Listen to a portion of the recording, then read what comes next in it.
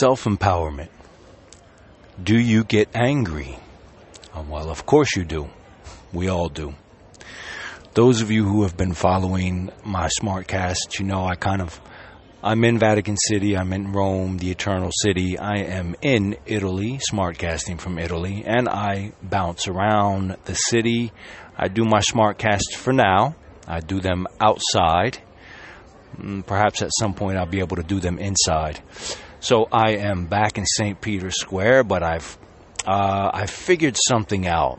I am still in the columns, but there is one side of the columns that have a road just behind it. So that's why I kept getting all of the traffic.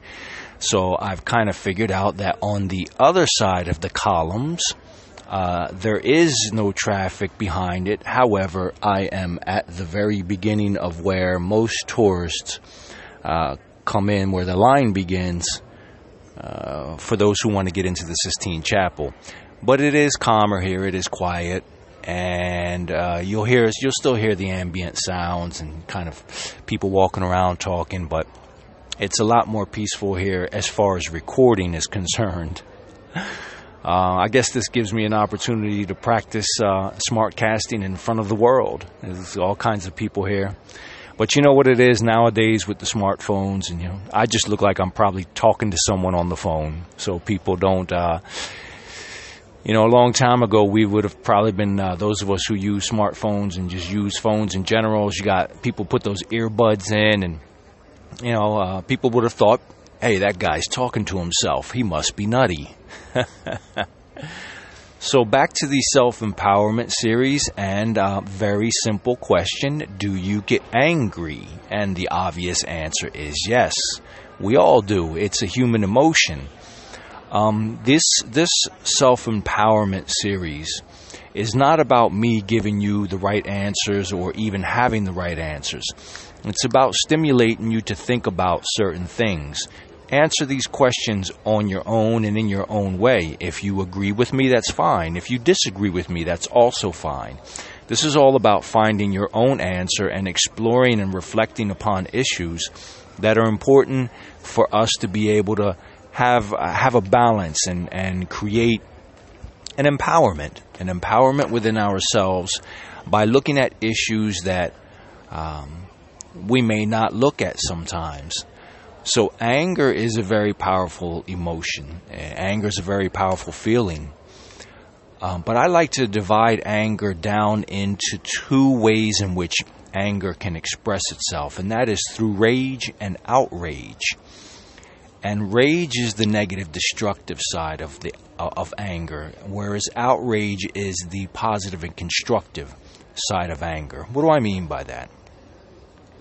There are things in life that are going to cause us to become angry. And in many cases, it may be rightly so. Then again, in many other cases, it may not be rightly so. So this is where I divide out rage and outrage. Rage is the destructive force when anger overcomes you, consumes you, and you burst out, you react, and you feel that kind of fire within you. You feel that emotional fire within you, and it's eating you up.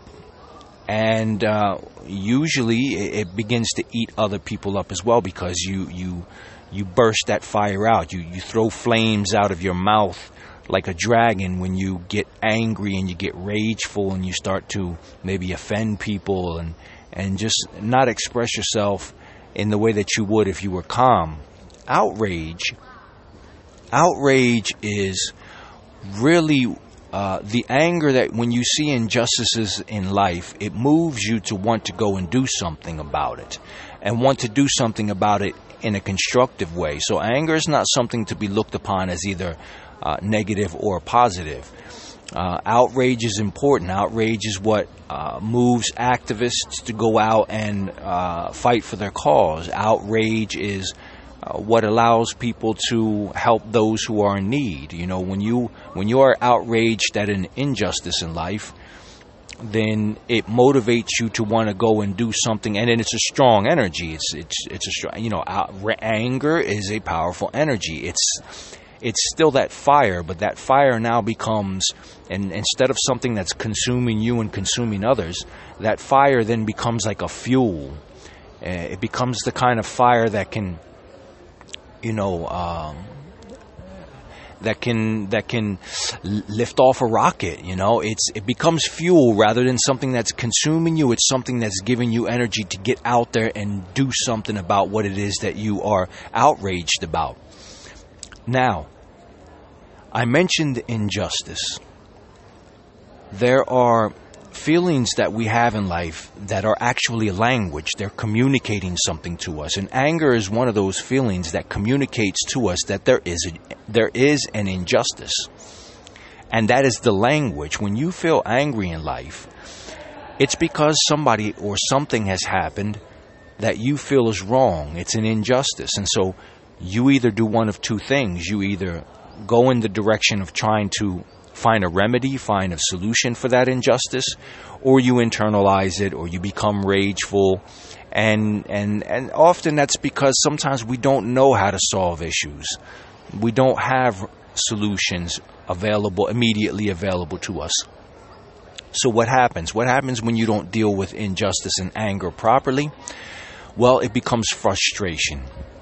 Perhaps you get angry, somebody's wronged you, you see an injustice in the world, and rather than do something constructive about it, maybe you go and eat, maybe you go and smoke a cigarette, maybe you go and have a shot of whiskey, some drink.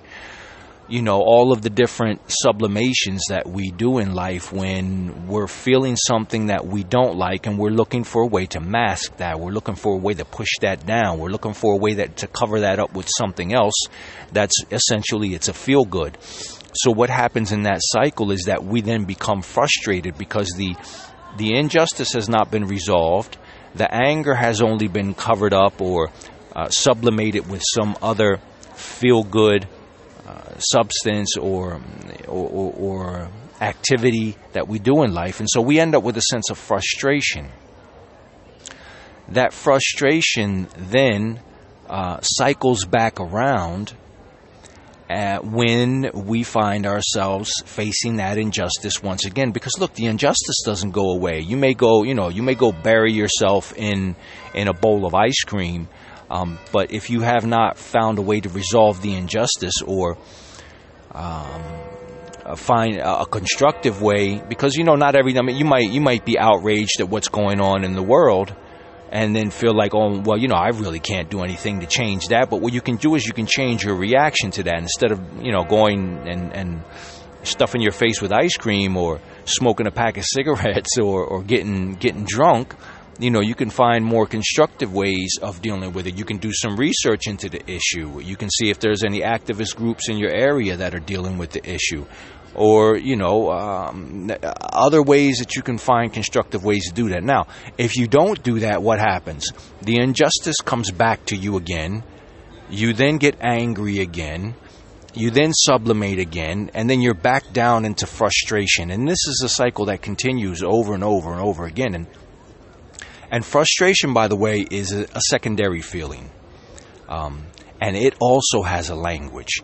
Frustration is telling you that the way that you are approaching the primary feeling is not working. That's what frustration is all about.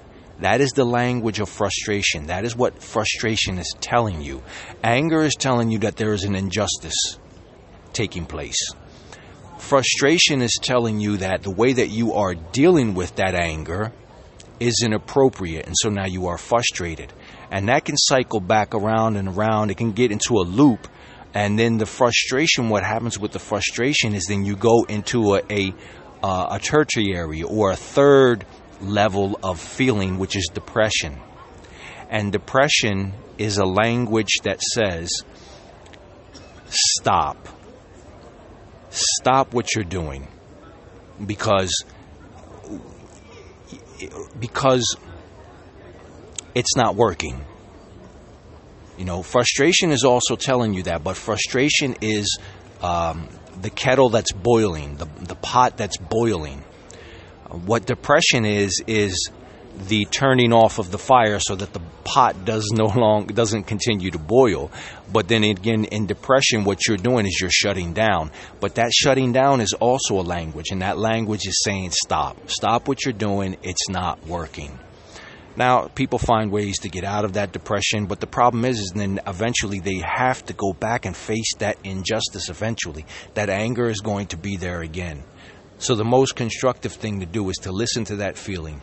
And when you have that sense of anger because you're seeing an injustice in your personal life, in the world, then know that it is important to find a positive outlet, a constructive outlet, an outlet that fuels you to do something good rather than consumes you, leads you into frustration, which eventually then leads you down into depression. And so think of depression as, in this scenario, think of depression as a way to give you pause, give you a moment to just stop and say, okay, I'm not facing this anger in a positive and constructive way, and I'm finding myself now here in depression. What can I do? Depression, believe it or not, it gives you an opportunity to reflect. It gives you an opportunity to become introspective and to look at the issues and the feelings that you have in your life and the ways that you are approaching them, either positively or negatively. So that's it. That is my way of looking at anger. What is your way of looking at anger? There are no right answers and there are no wrong answers. There are simply insights and observations that we can share with one another. So there you have it, self-empowerment. I will have more of these coming your way. Hope you enjoyed. Thank you very much for the support. Thank you for taking the time to listen. And I hope you all have a wonderful day.